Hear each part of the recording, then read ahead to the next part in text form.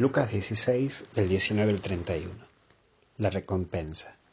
Lo primero que vamos a ver es Lázaro, que refleja a la persona que rema la vida en el día a día. Y pienso en ese laburante que se levanta a las 5 de la mañana para salir a ganar la moneda del día. Pienso en vos, que hay días que te cuesta más que otros. En esa lucha diaria para vivir, para pelearla. Incluso pienso en ese Lázaro que lleva su enfermedad al día, que hasta incluso tiene que depender de una medicación.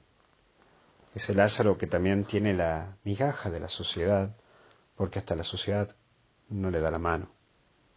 Lázaro de este evangelio no se descubre casi nada, no se dice casi nada, pero lo que vive Lázaro capaz que se puede describir y descubrir con tu vida, porque conocemos varios Lázaros, o vos pasás a ser ese Lázaro, donde hasta la sociedad te excluye, por tu forma de ser, por tu forma de pensar, o por la billetera que tenés.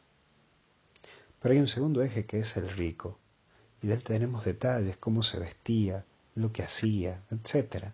Sin embargo, vemos que la vida nadie tiene ganada, y a Dios no se lo puede comprar. Este hombre, por más rico que sea, era un hombre pobre.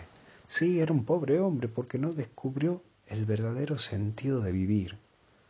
Termina su vida como el mito del rey Midas, que todo lo que toca se convierte en oro, pero ya llega a la situación que ni lo que sustenta para su vida, para vivir, podía tocar. Y todo eso lo termina matando.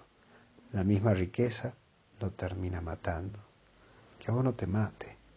Hoy vos no caigas en eso. Aprende a ver que la vida no se reduce a lo material. Hay cosas que la vida no se puede comprar. Pero hay un consuelo. Hoy pedí a Dios paz. Paz en tu corazón, que eso es incomparable. Y buscar siempre el cielo. Porque tu vida es un caminar. Y estás llamado a lucharla día a día. No dejes de caminar hacia Dios. Porque la felicidad no se compra, se la vive y se la disfruta. Que Dios te bendiga y te acompañe en el nombre del Padre, del Hijo y del Espíritu Santo. Cuídate.